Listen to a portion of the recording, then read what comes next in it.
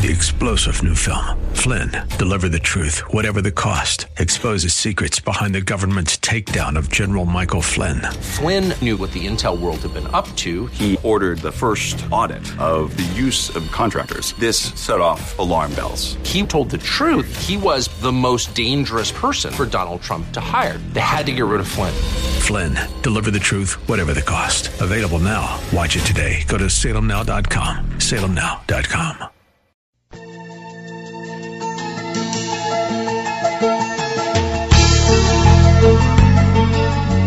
It's time once again for another look into God's infallible book as we welcome you to another broadcast of the Riches of Grace. This program is the radio voice of Grace School of the Bible and is brought to you by Christian people who believe the Bible to be the Word of God and who appreciate its power and authority. At the heart of our ministry is the desire to help you appreciate and rejoice in the riches of God's grace to us in Christ. That's why we call this program the Riches of Grace.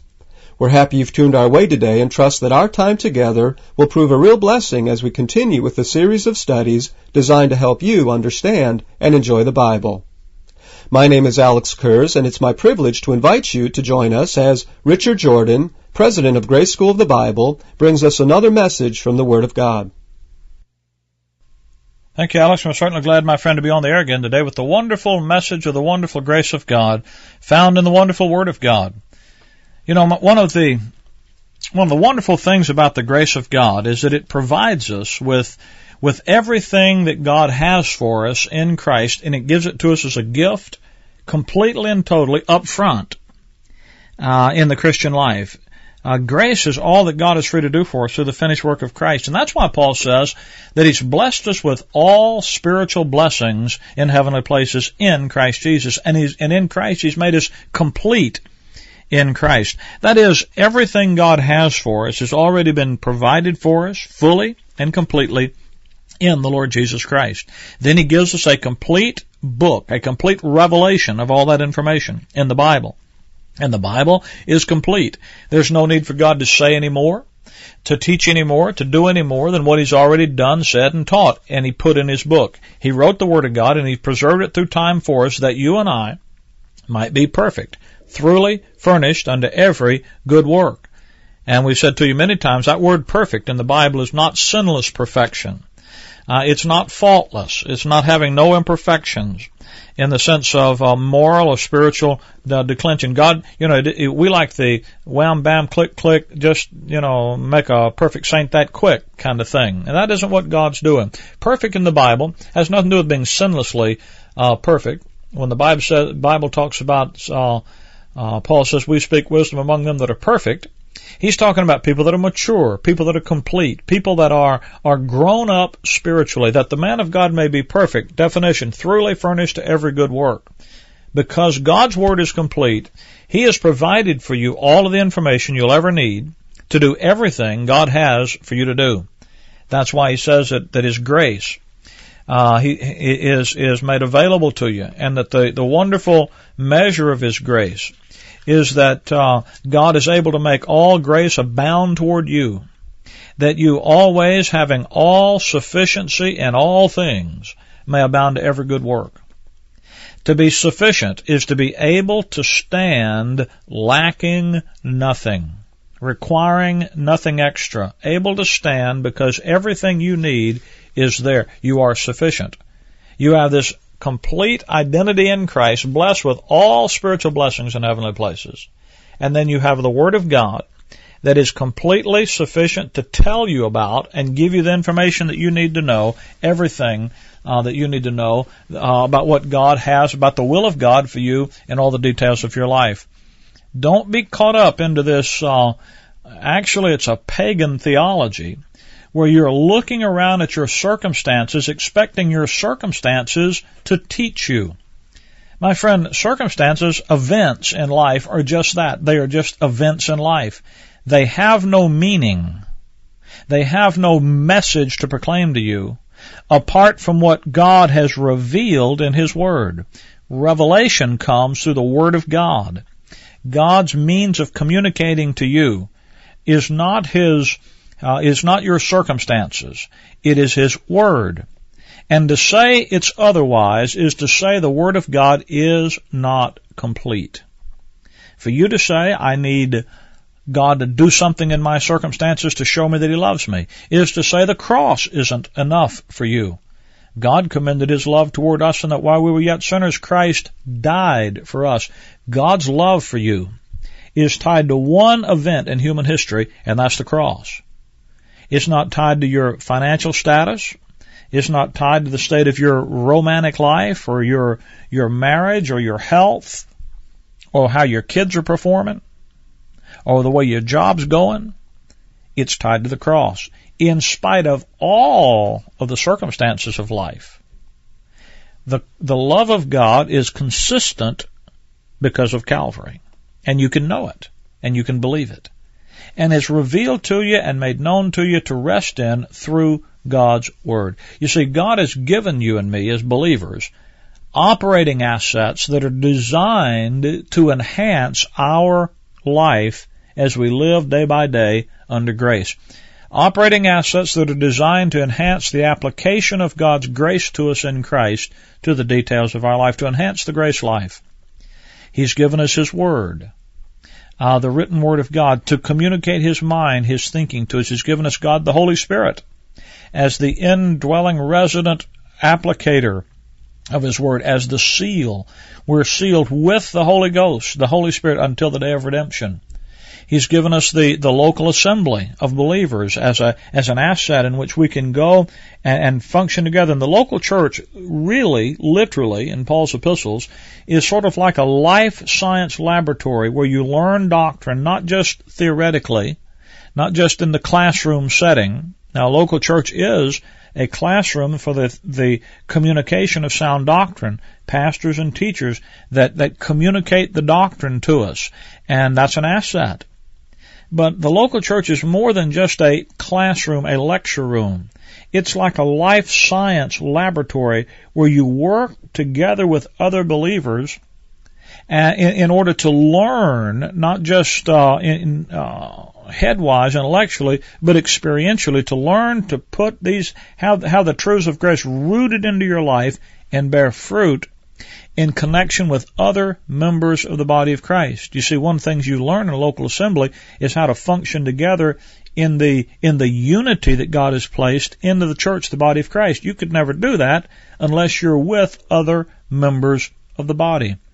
And so every member contributes that which is his measure to contribute so that the whole is edified. Well, in these operating assets, there's one asset one other asset that for you and me as believers is a tremendous blessing and is designed to be, and that's the asset of Pauline prayer. You and I are exhorted by the Apostle Paul to pray in the Spirit. That is, to pray in line with the Word of God rightly divided, to pray in unison with what God the Holy Spirit is doing in the dispensation of grace, and doing in the details of our lives as members of the church, the body of Christ, in the dispensation of grace. The Holy Spirit takes the Word of God, and He energizes the doctrine, the sound doctrine out of the Word in our hearts by making us accountable and enhancing our accountability, enlightening and empowering us by the application of the details of Scripture to the situations of our life. And that's what prayer is really about. Prayer for the believer today is not just simply an emotional experience, whether it's a experience of fanaticism or formal solemnity. It isn't a place where you go to try to get impressions from God for Him to so-called lead you. I remember years ago I was in a Bible conference in Texas, and we'd been talking about right division, and I'd been drawing a right division chart on the board and been going through it for several sessions. And there was a lady sitting on the front row, and she, in the last session, she began to cry, and she just wept like a baby. And after it was over with, I went and asked her. I said, "Is there a problem? Is there something I can do to help you?" And she says, "Well, I see what you're saying there, and I see that it's true. I see it in the verses in God's Word." And she says, does that mean that I can't pray in the Spirit. And I said, well, that's how you pray in the Spirit. And she says, well, I meant, I wanted to talk in tongues and pray in a special language that I have, and so on and so forth. And I said to her, well, do you understand from what you've studied in the Scripture that has nothing to do with what God's doing? She says, yes, I see that has nothing to do with what God's doing today. It's nothing to do with His Word. It's just something that I want to do. And I said, well, ma'am, if you want to, if you can do whatever you want to do. If you can do it and saying God isn't doing it, and it didn't think anything He wants you to do. It's not anything He's inspiring you or motivating you to do or empowering you to do. It's just something you want to do. I said, well, then just go on and do it. And she looked at me and she said, well, Brother Rick, that sort of takes all the pleasure out of it, doesn't it? Yeah, see, that's the problem. If you're doing it to get pleasure, emotion, well, that's not what prayer is all about. Prayer also is not a process of guesswork, where you just pray, oh Lord, boy, if you want to do that, do this, and if you want to do that, do the other thing. It's not a positive mental attitude, an intellectual recall kind of thing where you convince yourself of something just because you talk about it. That's the way the world uses prayer, sort of as a meditative device of positive mental attitude. Whatever your mind can conceive, you can achieve. It's also not praying by sight. That's the way most Christians do it. Go to the average prayer meeting today, this week, go to the average prayer meeting in the average church, and you'll see that what's being dealt with primarily are the temporal matters and needs of people. While the Bible says, while we look not at the things that are seen, but at the things that are not seen, for the things that are seen are temporal, but the things that are seen are eternal. Prayer is not designed for you to walk by sight and just respond to what you see. Now, when you see a need, what does faith do?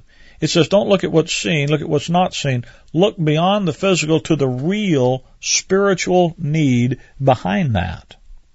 And that's what you pray on. That's what you focus about. Prayer isn't Israel's law-motivated, performance-oriented communicating with God, by which believers obtain blessings by having divine intervention in the circumstances of their life as they struggle from one crisis problem to the next. Israel's prayers were characterized by both sincere praise to God and by their perpetual begging Him for mercy and for deliverance and forgiveness and for healing.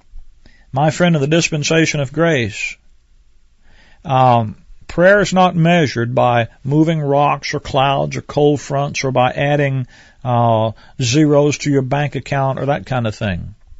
Prayer in the dispensation of grace is the work of God the Holy Spirit resulting from the principle of grace. The principle of grace demands the response of faith.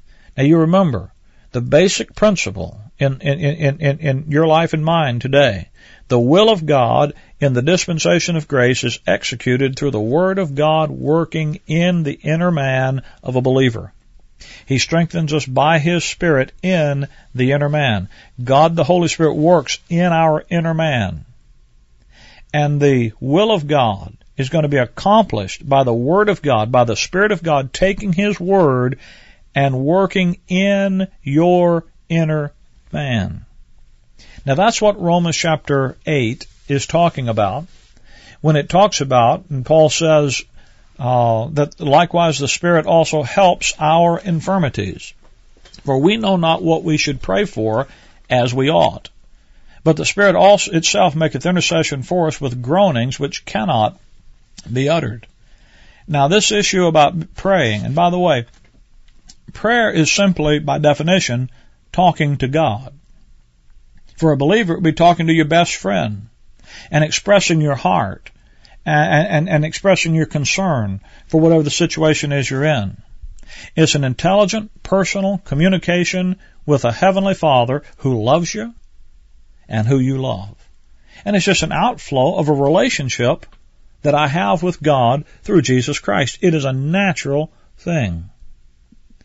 Prayer is not something that you use as a way to get what you want from God. It's not a ritual to make you more spiritual. It's not something, God's not some vending machine up in the sky where if you just put in the right coinage, you can pull a lever and get what you want.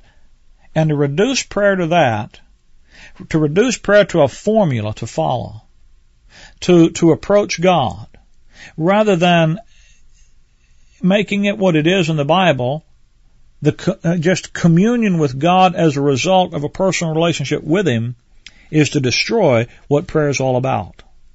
That's why we're to pray in the name of Jesus, in the name of Jesus. That's not a formula that you add at the end of your prayers. That's the attitude with which you approach God. When you say we pray in the name of Jesus, Ephesians 5, Paul says that's how we pray. That's an expression of our knowledge that we have no righteousness of our own, no right of our own to approach God. But Jesus Christ has given us His right, His righteousness. And we come boldly with confidence by the faith of Him. You see, the purpose of Christ in redemption, in redeeming us, in saving us, is to give us a personal relationship with God. And that's the basis of prayer. The basis of my approaching and talking in communion with God is the cross work of Jesus Christ. And prayer is not simply trying to get something from God. It's not the name it and claim it. It's not the, I'll claim finances and health and blessing and so forth and get it because I've claimed. It's not that getting material or financial gain from God. Paul says, having food and raiment, let us therewith be content. Godliness with contentment is great gain. Why, if godliness with contentment is great gain, what does God consider to be great gain? I mean, what do you really need anyway? See? And prayer is not designed, by the way, to relieve guilt. You know what relieves guilt? The cross. The blood of Christ, in whom we have redemption through His blood, the forgiveness of sins. If you're redeemed and you're forgiven in Christ and Christ lives in you, I mean, what's the point? What's your problem? There's where you find guilt taken care of. That's where you find forgiveness. You see, you don't need to pray about forgiveness. You need to believe the facts about the cross, and that'll take care of it. When Paul says the Spirit helps our infirmities, he explains this, how the Spirit how we pray in the Spirit. We know not what we should pray for as we ought. Now, when he says we don't know what to pray for as we ought to know, because the Word tells us how to pray. By the way, you have 2 ears and 1 mouth. My dad used to say that to me all the time. Son, how many ears do you have? 2. How many mouths? 1. Well, then maybe you ought to listen twice as much as you talk. You know that. Well, you see, prayer is the same way. God expects us to listen to Him. How do you listen to God? No, you don't go off in a closet and say, "Speak, Lord, talk to me." Ooh. No, God already has spoken. It's a cardinal tenet of the Christian faith that God has spoken, and that revelation has been written down in a book, and that book is complete. So if you want to listen to God speak, you get into God's Word. Now, if you're going to commune with your Heavenly Father, if you're going to talk to God, if you're going to have personal, intelligent communion with a Heavenly Father that loves you and that you love, and you're going to talk with your best friend about what's on your heart, about the situation and the circumstances you're in, then you're going to talk to Him and pour out your heart to Him about whatever the situation is. And then you're going to listen to what He says. How are you going to listen? You're going to have to get your Bible and take your Bible and study your Bible. None of this, I'm looking around for something, God's going to put something across my path and I'm going to know He's directing me. No. Don't practice some kind of heathen paganism. Don't start using prayer as a means of divination. Use the Word of God for what it's meant to be. God speak to you. Now you say, "But Brother Rick, I don't know what God's Word has to say." Well, then find out. You see, that's what study is about. That's what personal intake of sound doctrine is all about. That's why we talk to you week after week here about rightly dividing the word of truth. Why? Well, if you can rightly divide God's word, then you can be a approved workman. You don't need me or any other preacher. You can stand on your own 2 feet, go to God's word, get the information out of it yourself, and then by faith apply it to the details of life. There needs to be personal Bible study, proper Bible study. Then there is the Bible says in the multitude of counselors there's wisdom. They're the fellowship of other saints who've been there, done that, found the answer ahead of time. What a blessing it is to be able to fellowship in the assembly of believers. We've had people in our assembly just go through difficulties and heartaches, and every time it happens, someone will come along from the assembly and say, I've been there, I've had that. We just found that this was the scripture that applied to that. And you see, tribulation works patience, and patience experience, and experience hope. Because you've been through trouble, stayed by the word, you've got some experience, and when someone else goes through it, they have the fellow members of the body to give them experience with. But what are they going to be able to teach them? They're going to teach them the doctrine. So I pray about it, I think about it, I talk to God about it, I pour out my heart with Him, I'm prayerful about everything. Then I listen to what He has to say. And you see, what He does, we know not what to pray for as we ought, but the Spirit itself maketh intercession for us with groanings which cannot be uttered. The Holy Spirit is going to intercede for us. He that searcheth the hearts knoweth what is the mind of the Spirit, because He maketh intercession for the saints according to the will of God. You see, the Holy Spirit's intercession is explained in verse 27 as being according to the will of God. Now, where are you going to find the will of God? Well, you're going to find it in the book. Ephesians 1 verse 9, Paul says that God has made known to us the mystery of His will, which He purposed in Himself. Think about that. God has made known the mystery, the secret of His will. Well, if He has revealed His secret will, then is there any secret will left? No. It's been revealed. If the verse means what it says. Now, if you don't believe the verses, then just wait a few minutes and you can listen to somebody else. But God says He's made the secret known. There's no secret will of God for your life. His will for your life has been completely and totally revealed in His Word. So how's the Spirit of God, who makes intercession for the saints according to the will of God, what's He going to do? The Spirit of God is going to take the Word of God, and with the sound doctrine out of the Word of God, He's going to guide your life. How? Through the application of sound doctrine out of the Word of God, rightly divided. That's how the Holy Spirit guides our intercession to the real needs.